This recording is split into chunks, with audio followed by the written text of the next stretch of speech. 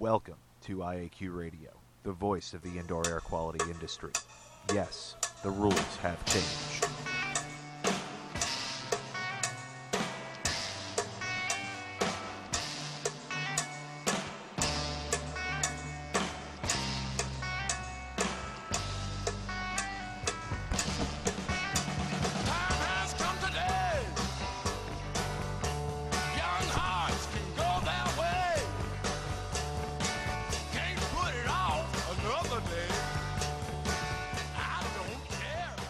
Good day wherever you're listening from, and welcome to IAQ Radio, Indoor Air Quality Radio for Friday, February 22nd, 2013.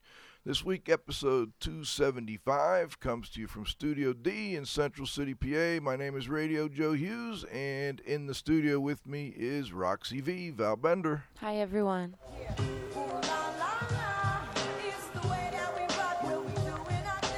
All right, joining us from the McKees Rock Studio C is the Z-Man, Cliff Zlotnick.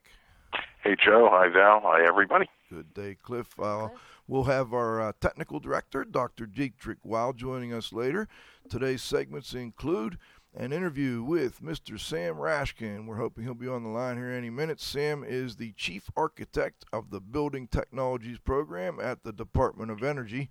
And we're looking forward to talking to him about a couple of programs they have going now. The Build America program that's been around for about 5 or 6 years now. And then they've got another one, the Builders Challenge, we'd like to talk about and try and tie that into indoor air quality issues. Before we get started, let's thank our marquee sponsors. Can you get that? Indoor Environment Connections, the newspaper for the IAQ industry. Subscriptions and advertising information are available at ieconnections.com. John Don Products, where restoration and abatement contractors shop. Visit them at www.jondon.com. Clean Facts and Cleaning and Maintenance Management Magazine, your source for cleaning and maintenance news. Visit them at cleanfax.com and cmmonline.com. Please be sure to thank our sponsors for their support of IAQ Radio when you inquire about their services and products. All right, before we start, you can always listen to the show live. Go to show button on the IAQradio.com website, takes you to the live show. You can also download shows from that same site. You can stream shows from our homepage, and of course you can download shows from iTunes. We also have continuing education credits available for those of you that need them from the American Council for Accredited Certification, the American Board of Industrial Hygiene, and the Institute for Inspection, Cleaning, and Restoration Certification. Just email me at joe.hughes@iaqtraining.com. Last but not least, please visit the IAQ Training Institute website for the most current dates for the training you trust at iaqtraining.com. It looks like we're a little late in getting our guest in, so Cliff, why don't we go ahead and go to the radio, the trivia question. We can do that, Joe. Let's do it.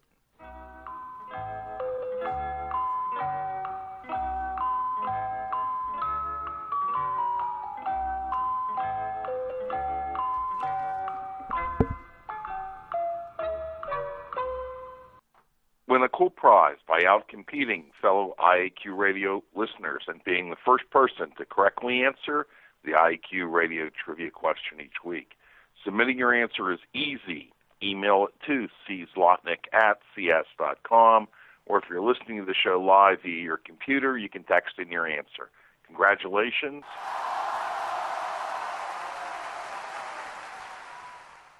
To John Lapotier, MicroShield Environmental Services, Winter Springs, Florida, who in a photo finish inched out the first correct answer for last week's trivia question, identifying the quote, trust but verify as the English translation of the Russian proverb quoted by Ronald Reagan to Mikhail Gorbachev. The IAQ Radio trivia question for Friday, February 22nd, 2013 has been sponsored by Triska, the Tri-State Restorers, and Specialty Cleaners Association, who have been serving the needs of and advocating for their members for over 30 years. Remember, Triska is your link to industry training, certification, standards, and events. Check out their website at www.trsca.org. Now for today's trivia question. What U.S. president signed into law the act which created the U.S. Department of Energy? Back to you, Joe. Thank you, Cliff. All right, today's guest, we're hoping he'll be on the line any moment, is Sam Rashkin.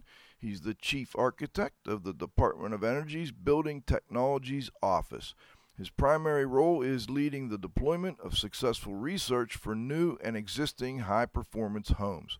This includes developing and helping lead the Department of Energy's world-class research program through the Building America, which is developing a new resource tool that will make the latest innovations and best practices fully accessible to residential new construction and retrofit stakeholders.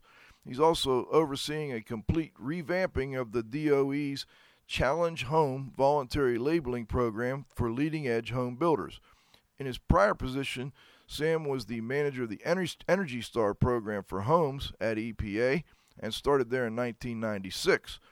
Under his leadership, that program grew exponentially to more than 8,500 building partners, over 1 million labeled homes, and currently has over 25% market penetration nationwide, which is just unbelievable that a small budget program started out with $3 million, as I recall from our first show with Sam about 3 years ago, is now 25% of new home construction. He most recently was recognized for his contributions to sustainable housing with the 2012 Hanley Award. He received his Bachelor of Architecture from Syracuse University, a Master's of Urban Planning Studies at New York University, and is a registered architect in California and New York.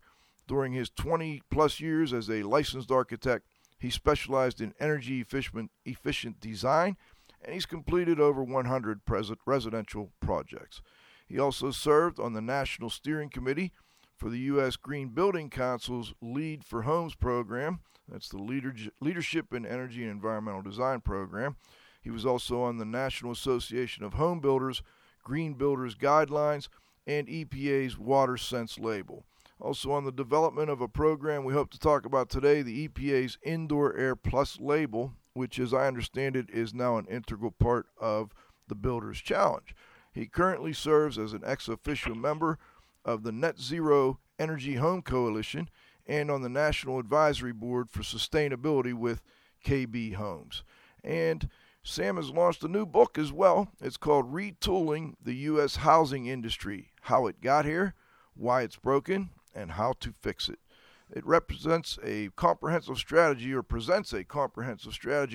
for reinventing the housing industry in a time of crisis. He's also prepared hundreds of articles and technical papers, reports, and seminars, and contributed to other books on energy efficient and green construction. I've got some music here, but I don't see Sam on the line yet. Let's bring the Z-Man back on for just a minute. Cliff, I'm really looking forward to this interview. I'm hoping we get. I did call and leave a quick message. I know Sam had a meeting both before and after our show today, so he may just be running a couple minutes late. We're hoping he'll call in any minute. Right.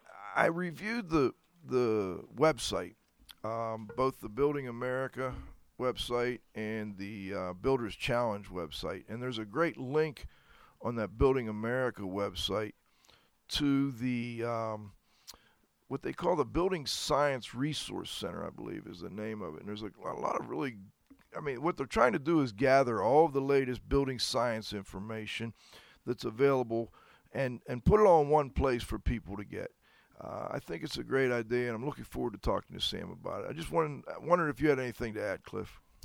Well, I think the one thing that I have to add, Joe, is I've been following some of the chat on indoor air quality sites, and there's this interesting discussion about what's more important, green buildings or clean air inside of the buildings, and the fact that many of these green buildings recirculate the same air and they're not bringing in fresh air, and I just find that whole controversy pretty fascinating, in the fact that it seems that the ventilation people aren't necessarily communicating well with the building design people, and I think that there's some serious issues there. Well, I think that's something I know Sam is really trying hard to take into consideration. They also are relying pretty heavily on a program from EPA that has been out for a couple years now. It's called the Indoor Air Plus.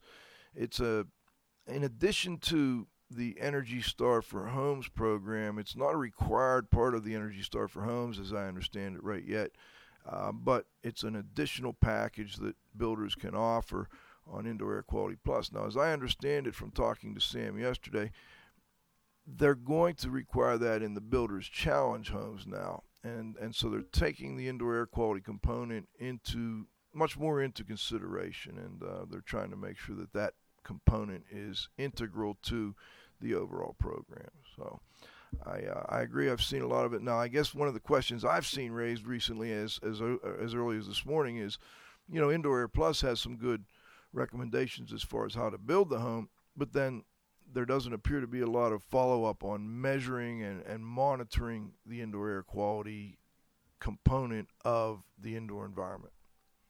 I think another thing, Joe, is really Murphy's Law.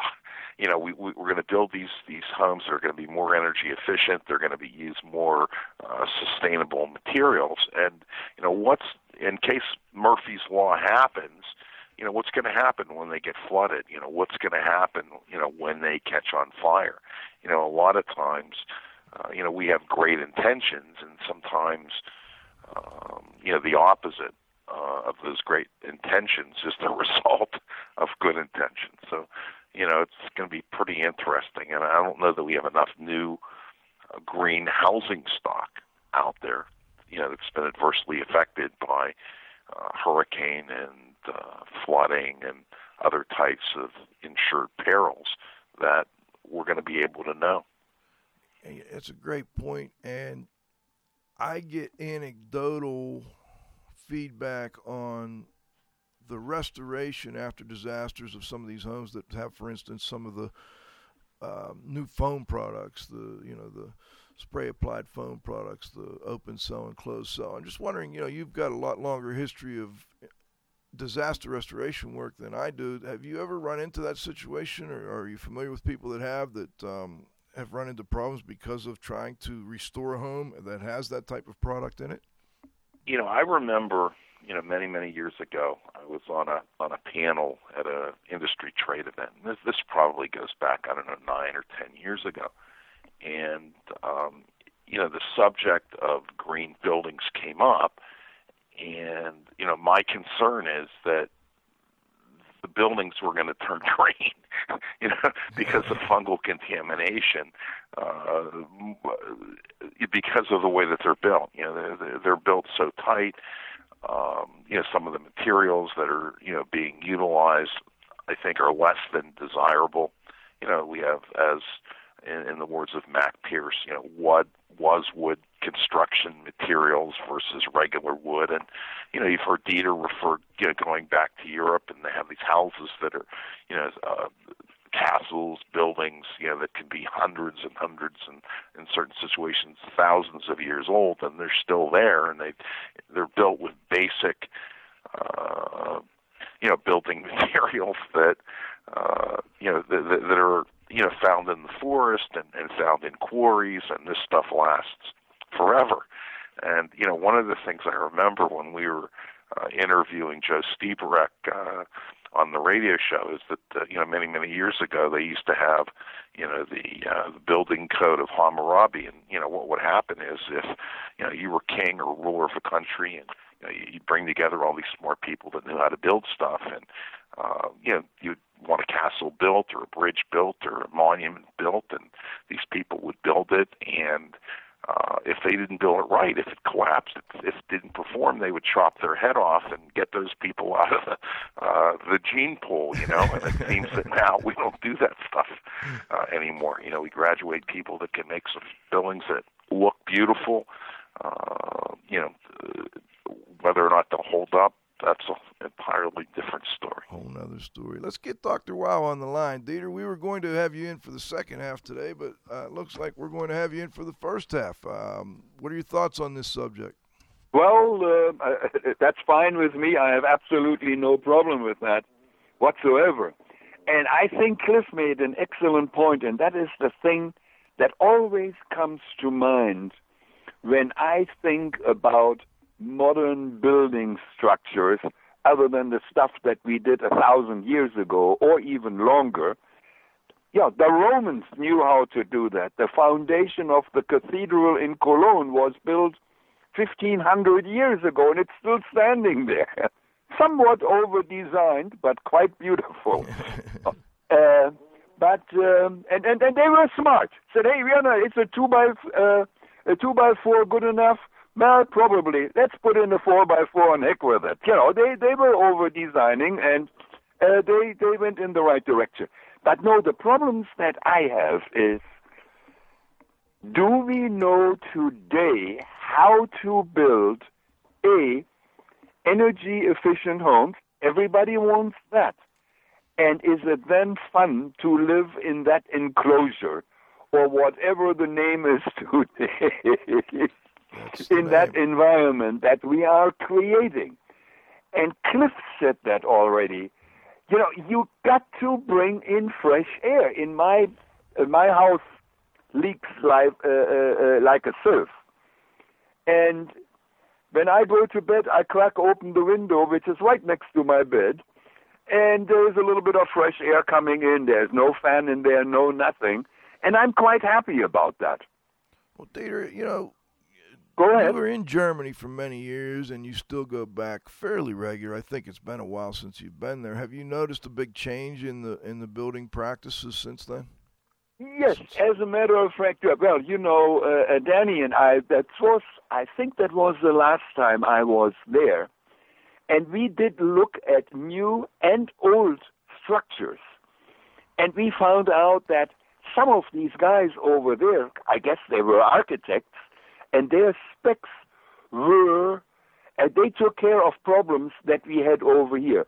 For instance, the ethos, that exterior, all Holiday Inns are built with that on the outside. Insulated finish system, the drive, whatever it is, yes. Yep.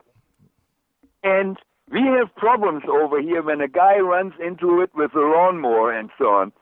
We were in Germany, and I'm not saying that only the Germans know how to do that. I wasn't in France or in the Netherlands or anywhere else. But they took care of the problem. What did they do? They had 3 or 4 courses of brick on the bottom, and then the ethos above started. So you couldn't run possibly into it with a lawnmower. Excellent idea. You couldn't build up the, not compost, And there were holes over in there with a wire mesh behind it, to keep the critters out. But it could drain, and there was uneven ventilation. And that is one of the problems we have with the ethos here in this country. Yes. Hey, by the way, I know it, and Joe and I, we were down south, and we looked at it and said, boy, look at this. This isn't right, Well, it starts out. Anyway, go ahead. It starts out sometimes above the ground level, but then landscapers and others will end up landscaping up above it. And by the way, I just want to let listeners know, Val just got off the phone with Sam Rashkin. He's calling in now. He had a meeting that ran over a little bit. Okay, no problem at all. And we look forward to having him on. And I will ask the same question again. And Cliff asked it. I know you know. You are thinking about it.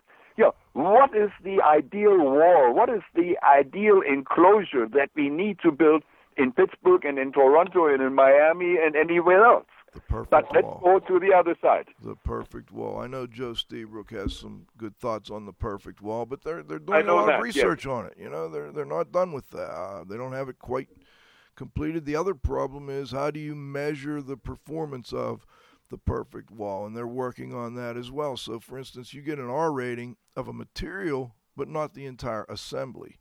So we know the R rating of a piece of drywall, of a piece of insulation, whether it's fiberglass, foam, whatever, and whatever thickness it is. We know the R value or a similar value for a window, but how does that entire wall perform? And I know they're working on that right now. Another interesting area is this whole passive house thing that's going on, and it's started in Germany, I believe, Dieter.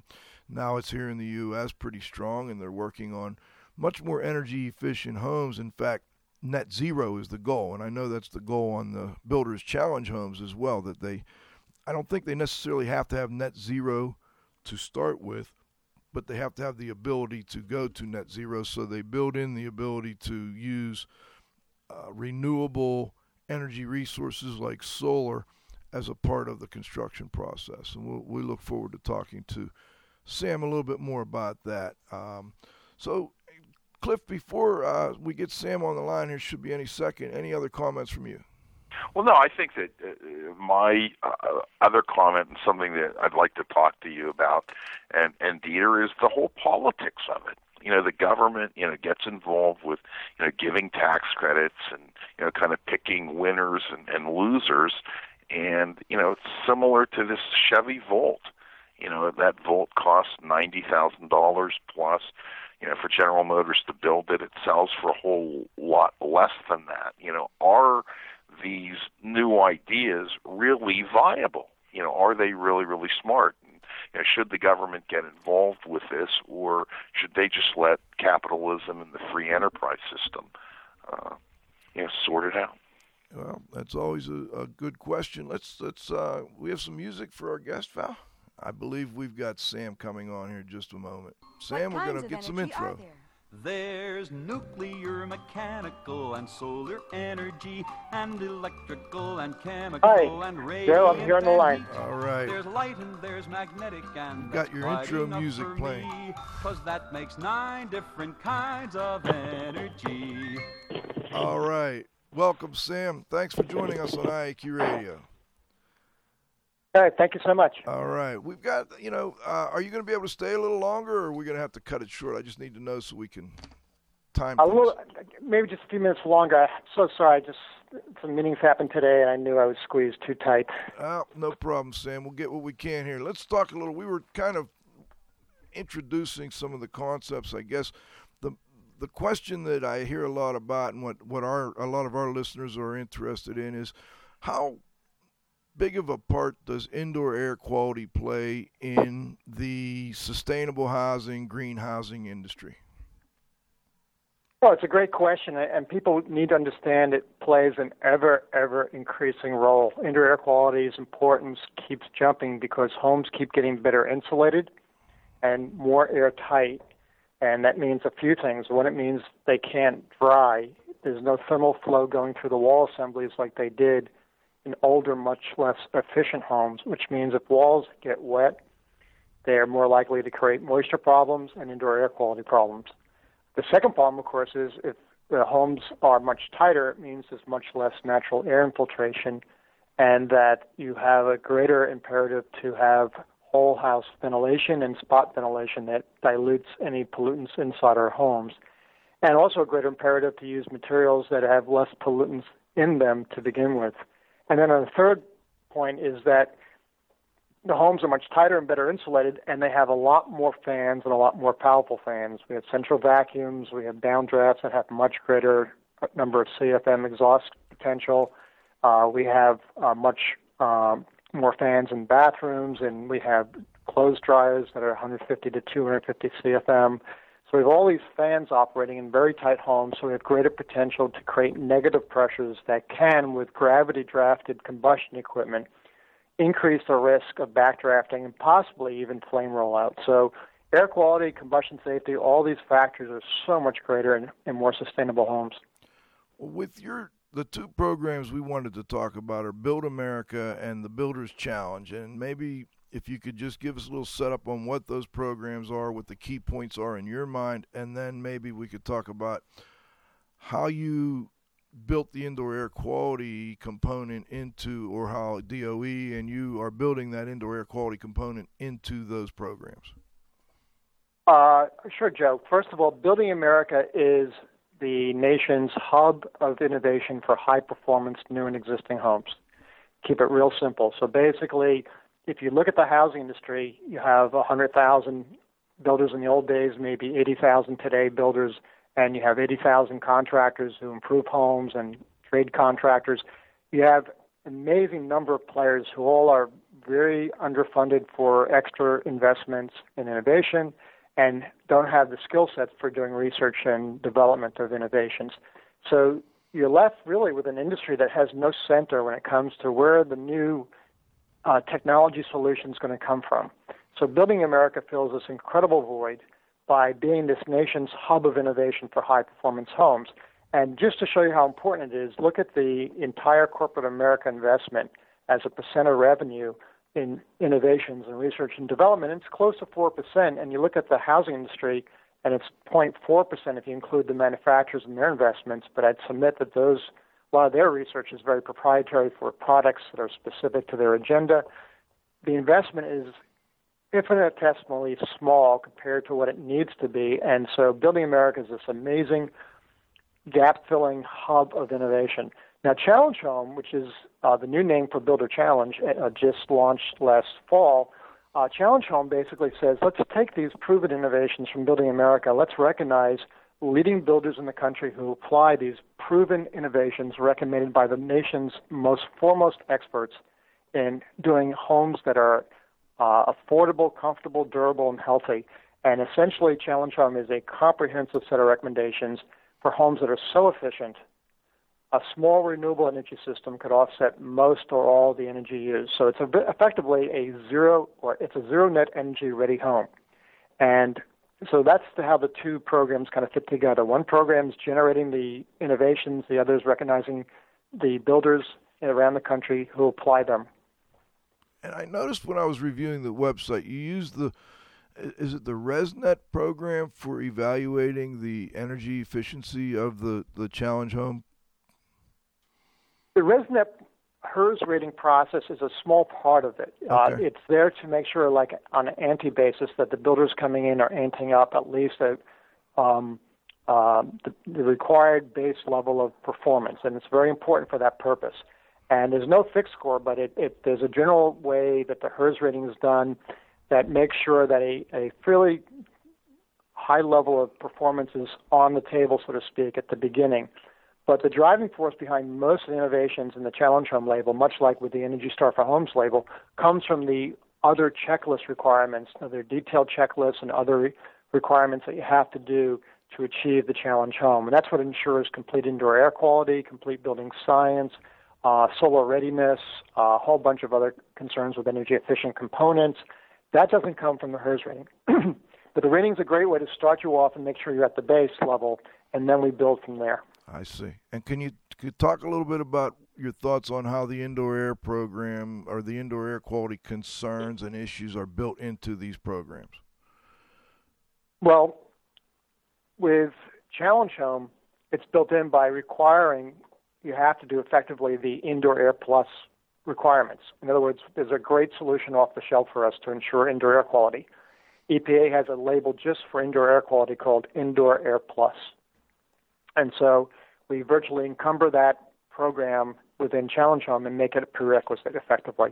Now, there might be one or two key exemptions from that program, but mostly builders will be doing Indoor Air Plus to achieve the DOE Challenge Home. And that means that you have a complete system for minimizing pollutant sources, for diluting pollutant sources, both whole house and spot, and it includes the garage, the kitchen, and bathrooms. And also you have a effective filtration system that will dilute the particulates. And will there be any, once the home's built, what kind of follow-up do we have on these two issues? I guess the energy efficiency, and is there any on the indoor air quality? This is where the HERS rating process is most critical. Not so much in terms of the HERS score, which is an important component, but where it's really a vital component to the Challenge Home is that the HERS raters are a third-party verification ensuring all the program requirements are being met. And with a program like Challenge Home, that's really significant. You have the 4 checklists from Energy Star. You have 3 or 4 other checklists from the Challenge Home. And you have a lot of verification going on with the HERS rater who's working just like they do with Energy Star. They're doing 2 visits in the field to inspect, test the homes, and they do the front-end plan analysis to make sure, again, that baseline HERS score meets requirements. So, a lot of the quality assurance comes from that HERS verification. As far as Build America goes, Sam, what would you say is one of the biggest innovations that's impacted the sustainability of our housing? What's one of the biggest innovations affecting the sustainability of housing in a positive way? Yeah, or in a positive way that came out of the Build America program. Oh, so many have come out that have affected. I've compiled a list of 32 innovations from Building America we call top innovations that have been transformative, I think, in how our nation's homes, new and existing, are being transformed to high performance. And so we have a list of 32 major innovations, and the examples are ones that are technical, that developed high-R wall systems, that developed duct systems that are much more efficient, or inside the conditioned space, or much more compact for efficient delivery. We've developed advanced framing systems. We've developed solutions around much more efficient hot water heating, which becomes a more significant part of the load. But even more significantly, maybe, are the business solutions that are been innovated out of the Building America program, demonstrating that high-performance homes don't need to cost more than conventional homes, that reduce callbacks, demonstrating that there's a better reduction of peak loads, which engages utilities who want to be active supporting high-performance homes. And there have been innovations across a whole array of demonstrations proving the whole house packages work. And then there have been innovations around tremendous guidance so that we know how to apply all these innovations effectively and consistently and get the outcomes that we expect. And so those are important. And then there have been innovations that have changed the whole set of building codes so that these innovations can move into the marketplace. All the new climate maps are based on Building America-generated climate maps that are based on much, much more functional climate zones than they used to exist. Unvented attics and vented crawl space duct code changes come from a lot of Building America efforts to inform that process and enable those to go through. A thermal bypass checklist in the 2009 IECC is really part of Energy Star adopting the innovations from Building America and proving they should be in the code. So, there's just so many. I'd be hard-pressed to just say one has been the most significant one. And I would encourage anyone to go to the Building America website, and there, right at the very first page, you'll see a box on top innovations, and to peruse virtually this legacy of contributions to American housing. I think we'll do that when you leave here, and we'll just go ahead and continue the conversation. We do appreciate you coming. Do you have time for one more question? Sure, one more question, and I have to break. Sure. All right. Cliff, do you want one, or you want me to take it? No, actually, Sam, number one, thank you for coming, but coming in. I guess my concern is that it's really the repair costs of these houses and the vulnerability of them to natural perils such as, indoor water damage, fire. Number one, are they more vulnerable? Number two, do they cost more, and are they more difficult to repair in the event of a problem? And I guess the third part of it is, have insurance companies taken notice of this type of building, and what do they think about it in terms of insuring these properties? In terms of retrofits? I guess retrofits, in the event of a problem, right? Well, I have to break, but let me just. Okay. I have a sneeze coming. Oh. Okay, there it goes. Sorry. I have to break, but let me say this.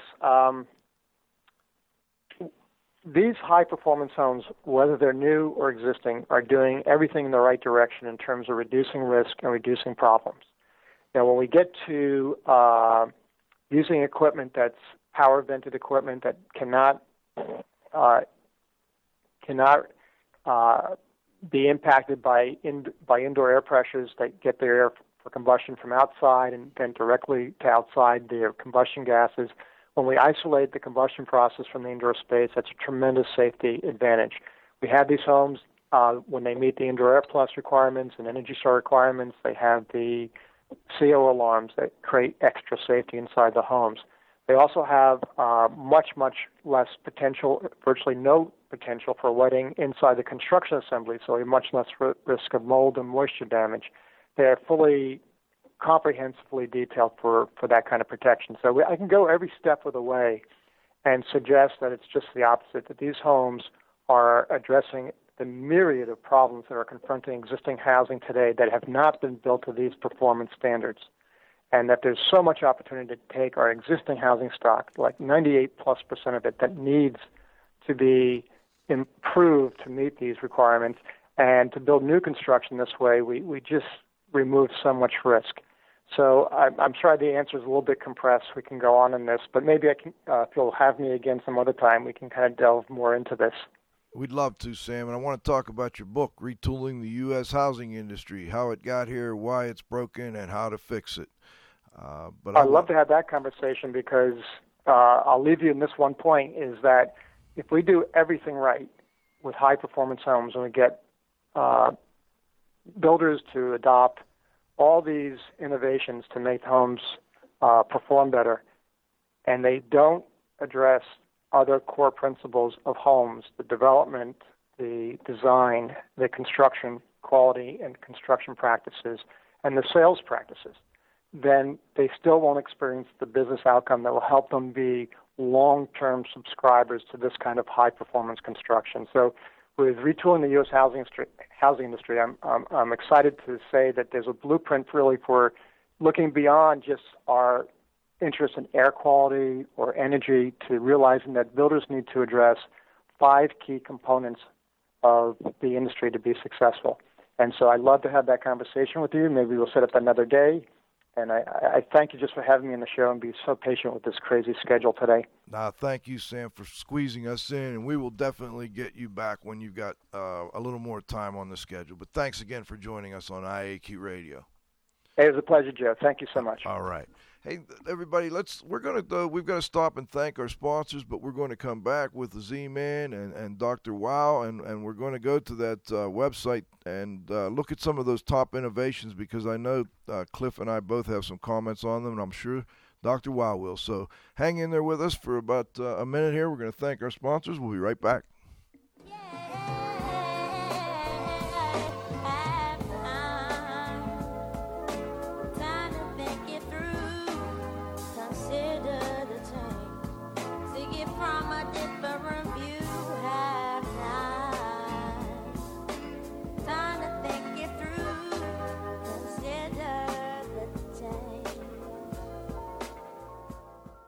Thanks to our association sponsors.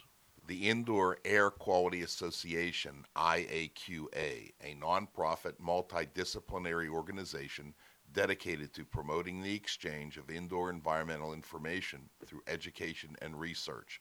Visit them at www.iaqa.org. And thanks to our advertisers, Gray Wolf Sensing Solutions, who use advanced sensor software technology and embedded computers to provide superior environmental test instrumentation. Visit them at wolfsense.com. Legends Environmental Insurance Services, the experts in insurance for environmental consultants and contractors for over 20 years. Learn about them at legends-enviro.com. And, of course, our marquee sponsors. Indoor Environment Connections, the newspaper for the IAQ industry. Subscriptions and advertising information are available at ieconnections.com. John Don Products, where restoration and abatement contractors shop. Visit them at www.jondon.com. Clean Facts and Cleaning and Maintenance Management Magazine, your source for cleaning and maintenance news. Visit them at cleanfax.com and cmmonline.com. Please be sure to thank our sponsors for their support of IAQ Radio when you inquire about their services and products. All right, we're back, and let's get the Z-Man and Dr. Wow on the line here. And I, in the meantime, have pulled up some of those innovations that Sam talked about earlier. Cliff, any comments? I don't know, Joe. I think that Sam, I appreciate everything that he's doing, and it just, seems to me that I don't know. It just seems too good to be true. I'm sorry. I just think that you can't solve all the problems, without creating new ones, and it seems to me that they have to be creating, some new problems that they're not sure of at this point. I'm sure we'll have some setbacks, but we can't innovate unless we research, and we do the research. And from what he said, I mean, 1/10 of the money's being spent on research and innovation on these areas. And I wanted to ask him about when he talked about the manufacturers are doing innovations as well and research, but those are typically more toward, one segment and not to the house as a system. And I think that's where his program and others are starting to help the building industry by looking at the house as a system and how each of these individual components can affect others. Dieter, any comments? Well, yes, plenty of them. And I have the same thoughts and questions which Cliff has. I can button up a house very, very easily, and I make it incredibly energy efficient. I can build a house instead of 2x4s. I take 2x6s on all the walls, north, east, south, and west, and on in the attic, and I spray in there 6 inches of polyurethane foam, closed-cell polyurethane foam. I have an R value that you will not believe. You can heat that house with a candle. But now comes the question, can I live in it? And the question is no, or the answer is no. And Joe knows that, and Cliff knows that. When I was years back at the University of Pittsburgh, I designed industrial ventilation systems.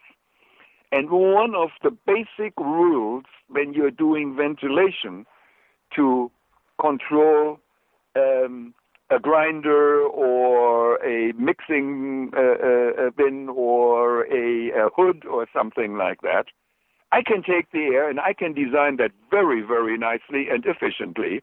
I can take the air out. And now I told my clients, guys, I'm exhausting 10,000 CFM over here. That means we have to bring in 10,000. It doesn't go any other way. It has to. Now, there are 2 ways of doing it. The dumb way, they said, we crack open a window and a door over here, and wherever it comes through the nooks and crannies, that is one way of doing it. That's the wrong way of doing it. You have to bring it in intelligently, and that would be the same thing for a house. Sam mentioned that. We got to bring, if we are exhausting the flue from our furnaces, well, air conditioning is on the outside. That's electric, no big deal. But if we have gas, that stuff got to go out. There are some guidelines to have ventilation in the kitchen, to have ventilation in the bathroom. Makes a lot of sense to me. But once you're taking out that air, you got to bring it in, and you got to bring it in intelligently. Now, there are 2 ways that I can think of. I could redesign it, look at the house, and I said, maybe I have to bring in, and now it has to be filtered. Hopefully, the air outside is not what it was 60 years ago in Pittsburgh when it was the smoky city. Yep. And now, to get a nice filter in there is no problem at all. We have those today, and they are relatively inexpensive. So that is what you have to do. Where do you bring it in? One of the places where you can bring it in is into the return air of your heating ventilation system, the forced air system. Now, if you don't have that, well, we have to look at other ways. And that is what Sam said.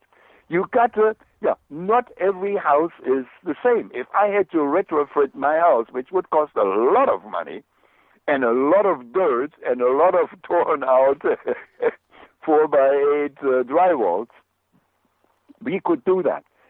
But that is where I say the challenge is, and Sam touched on that. We have some new technology over here, but we got to be careful. Yeah, just buttoning it up. Like I said, I can spray foam insulate my whole house, and I mean it would be buttoned up. Believe me.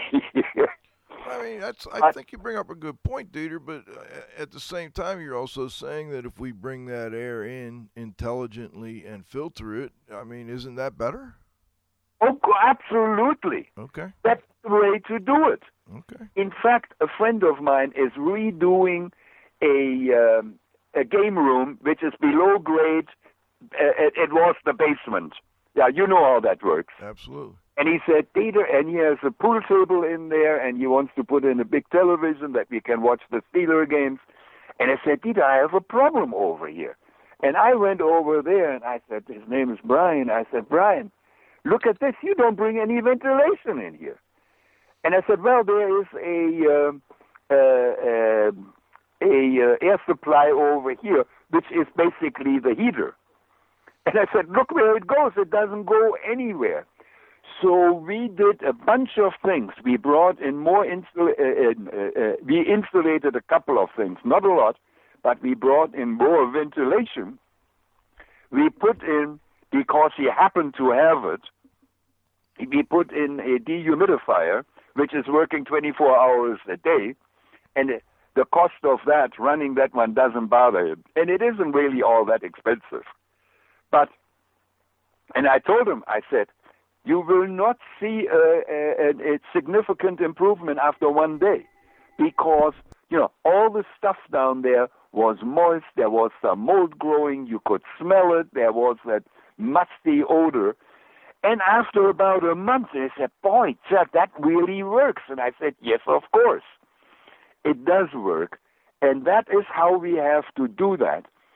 I remember, and Joe and I, we were at exhibits of the Indoor Air Quality Association meetings, and I think we're going to talk about that one.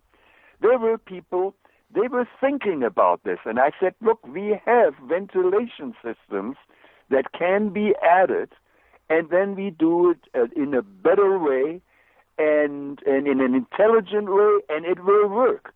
And I have no problem with it. Okay. Does it cost a little bit more? Yes. When I bought my house for a whopping, whatever it was, $70,000 35 years ago, I gladly would have paid $1,000 more for a better garage door, because that one was falling apart and it didn't work well and it leaked and it was terrible. So I bought a new one. So it could have been and should have been done up front, not after I was in there.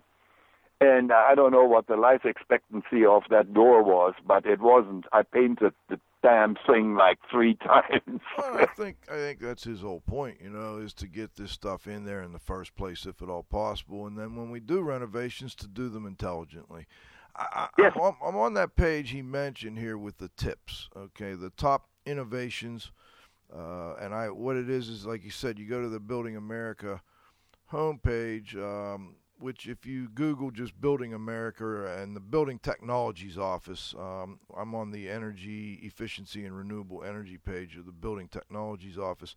And right in the top it says innovations there, right in the first part of the first paragraph. You click on there, it takes you to these innovations. And they're pretty, you know, look like pretty difficult to argue with innovations. So, for instance, the first one is Advanced Technologies and Practices, and under that, they've got Building Science Solutions. You click on there, they go over the basement insulation systems. So, you know, we're insulating basements now instead of just putting, you know, some block in the ground and throwing it down. They're putting a little insulation on there, which is an area where people lose a lot of heat. They've got the advanced framing systems, and now, Dieter, they're not just 2x6. We've got these double wall systems, even where you've got double 2x6 walls, and you know, nothing wrong with this. 40 inches. So when I bought my house some 35 years ago, when it was 4 or 5 years old, nobody cared about the cost of electricity or gas. That's At right. the time, I heated my house on average for something like $25 a month on average over the whole year. Right. So Yeah, now I they've paid got. for a whole year. I pay now for 1 month. That's right. Now And the same thing with electricity/air conditioning. and that's just. I gonna don't keep use a going lot up. of electricity over here other than for my computer and a light here or there. Yeah. It's going to just keep going up, though. And then we've got the unvented conditioned attics. So we've got attics, which we don't really condition generally, and now they've got techniques for doing that. It adds space to your interior. And They're learning. It also, if you put an HVAC system up in there, now your air handling unit is in your house and your ductwork is in your house, which is nice. The same thing with the conditioned crawl spaces they've got here, and then of course they've got high R walls. So you can go down the list, folks, and really look at all of these innovations that have come along over the last, and a lot of these are the last 15 years or even 10 years in some cases. I would say 10 years, Joe, because, did I care 35 years ago? Did I care about insulation? Or I didn't even know what an R value was because I didn't care about it. That's right. In fact, at the time, I didn't care. Well, that is a little bit longer ago, 45 years ago. I didn't care about the gas mileage my car had. I drove a Porsche, which actually it was pretty good. But at the time, gasoline was 40 cents a gallon. I didn't care about, right or wrong, but it was not a problem. Well, that's all changing now. Cliff? Yes, and it will be changing apparently even more. That's right. It won't get any better, that's for sure. Although we may. Well, somebody said that we are drilling, particularly in the Pittsburgh and Ohio area, now for gas, the fracking and all of that. And it said the price of gas is coming down. The only problem is, whatever I save a little bit more, the company charges me more for it. I don't see it coming which down. doesn't make a heck of a lot of sense. It may level off, but they're not going to let it come down. I don't see it. I just don't see that's it. exactly right. I agree with you there. Yes. Cliff, any comments on the whole situation here? No, I think that it goes back really to something called Occam's razor. I think that the simplest solution really to the problem is really the best solution. I think, with the framing, I think it's a pretty simple and elegant, solution. You use bigger wood, there's more insulation, and I don't know that anyone's really going to argue with that. It's just some of the other newer materials that kind of concern me a little bit, and Dieter will remember back to when they first started foaming insulation, they have all the science that looks really good and makes a lot of sense, and it's going to save energy, and then we end up having a formaldehyde situation inside of the homes. I think that maybe we should just slow down a little bit and just take it a little bit easier. That's just my only comment. All right. I agree with you, Cliff. And I gladly look at any innovation, at anything that may be pointing me in the right direction. But I think there isn't a panacea that takes care of everything, of every house in any place, anywhere in the world. By the way, they have the EEBA Builder's Guides on here, too. That's the energy Yeah, and environmental. excellent. Yes. It's great stuff. And he mentioned today, too, the new climate zone maps that are out, and that all is an innovation and the result of a lot of the work that's been done by the folks at the DOE and the Build America program, and I think we've got some really great innovations coming out here. Hey, before we go, I just wanted to quickly mention to folks, I hope anybody that's listening that will be at the IAQA conference next week. We'll be there Wednesday, Thursday, and Friday. IAQ Training and IAQ Radio have a booth. Please stop by and say hello. We'd love to hear from you. And then, Cliff, we'll be gone to Atlantic City in March. We got the dampness mold conference. It's at dampnessmold.com, mold with a U, MOULD. That will be in March. And I'll pull up the formal name of it for folks in just a minute here. But, Cliff, I just wanted to see what kind of comments you have on that one. No, I'm looking forward to it. I'm looking forward to it, particularly some of the solutions for dealing with after Superstorm Sandy. I'm interested to hear what everyone has to say. Yeah, the Sandy solution, huh? That sounds like an interesting topic there. I'll be curious to see how close it is to the Pittsburgh Protocol, which we did a show on not long ago. Right. The Pittsburgh Protocol was something that came out of your little group there, and then I've had people tell me that came out of Cleveland there, Cliff. I don't know. What do you think? You know who told me that? Not to my knowledge, but I was told we copied that out of Cleveland, but I don't know. We'll see. I'll have to talk at least the Cuyahoga caught on fire in the Monongahela. By the way, have not. That conference is Safe and Effective Flood and Mold Remediation After Superstorm Sandy and Other Natural Disasters. That'll be March 13th through 15th at the Seaview Hotel and Golf Club in Galloway, New Jersey, right outside of Atlantic City. Got some great speakers coming in for that program. And Harriet Amon, who's been a guest of IAQ Radio, Dr. Chin Yang. We've got Dr. Richard Shaughnessy on here, Terry Brennan. All have been on the show at one time or another. Chris DeAndrea from the New York City Department of Health. Be interesting to see what they have to say. Dr. Gene Cox-Ganser, Ed Cross.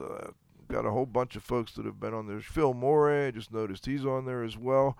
So should be a great show. And once again, if you're out there at the Atlantic City Convention Center, or close by to Atlantic City, I'm sorry, it's not Atlantic City Convention Center. It will be at the Galloway, New Jersey site. That's the Seaview Hotel and Golf Club. Please stop and see us. Cliff, I know you're interested in looking around at innovations in the industry. What in particular are you interested in? I think just, it would seem to me that we should, these houses have been flooded. It happens on an annual basis, and every year FEMA changes the recommendations. It's like I really don't see it as complicated as everyone else does. I think that there's some pretty simple solutions for dealing with it, and you don't need to make it more complicated than it is. I hear you. What kind of products are? I believe there's going to be some booths at this, some distributors and so on. I mean, I know you come from the disinfectant and product background. Unsmoke and Microban being your babies back in the day. What kind of new products are you interested in looking at? I'm looking, I think I'd like to know what's new with, what's new with antimicrobials, what's new with coatings, what's new with drying equipment, cleaning equipment. I'm just, I took a little hiatus, and life passes you by, and then all of a sudden, you want to reconnect and you want to see what's going on. So I'm excited about going. Great. Well, folks, we hope you stop and say hi to us out there. And then, of course, those of you at the IAQA conference next week, please stop and say hi. Dieter, any last comments before we go? No, I think I'm 100%. I keep my eyes open. I'm 100% in favor of innovations and good thoughts and forward thinking on how we can do better with energy conservation, let's say, or use, and do it intelligently and do it in such a way that we don't hurt ourselves. And I think that is the main thing, yes. I want to mention, Val, can you minimize the big board here for just a minute? I've got a document that I pulled off that website today that I want to mention to folks. I think it's... where the heck did I put that thing? Try this one right here, 2013. No, that's not it. But what I'll do is I'll post a link to it. It's a document on air movement and thermal movement in homes. It's about a 75-page document that was developed as a part of the Building America program, and I think it was a really interesting. I got to kind of go through it quickly and take a quick look at it. It was a really interesting document, and for those of you very interested in these building science issues, I'm going to post that after the show on the IAQ Radio website, because I think you'll find that very interesting. And any of you who get a chance to go to either of these two websites, from Building Technologies Office, the Build America, and the Builders Challenge, they've got a ton of great information on there. Please check through those, and we'll be bringing Sam Rashkin back in the near future to talk about them. Before we go, I want to say thanks to our engineer, Roxy V. Good job, Val. Sure, thanks, under Joe. Tough circumstances today, running back and forth, making calls to our guests, and so on. Of course, thanks to the Z-Man. Great job again. It's fun, Joe. I like working with you and Dieter. Look forward to talking again next week. I will be in Florida, so we may just have to bring a show from down there. Cliff, what do you think? Yeah, it could happen. No problem. I could call in and do a little overview of what's happened over the week, and there's a lot of new innovative things going on. And by the way, one of the groups that was mentioned today is now joining IAQA at that conference. That's the ResNet people, the residential energy folks, Residential Energy Network, and they have that HERS index that Sam was talking about, and I'll be talking a lot about that over the next couple of weeks. I want to thank the good doctor, Dr. Dietrich Wild. Dieter, thanks as always for joining us. And pleasure, you know that, Joe. I've been. What number show do we have? 275 today, Dieter. There you go. I cannot believe it. It's unbelievable. Let the good times roll, gentlemen. And, of course, I want to thank our growing group of loyal listeners. Thanks, everybody, for hanging in there with us today. I know we had a couple bumps in the road, but it's always great to have you folks joining us and see the comments that come in across the line. And, again, I look forward to seeing some of you in person over the next couple of weeks here at some of these conferences. This is Radio Joe Hughes saying thanks to today's guest as well, Sam Rashkin, the Chief Architect for the Department of Energy's Building Technologies program. And to all of you out there, please come back and join us next Friday at noon for the next broadcast of IAQ Radio.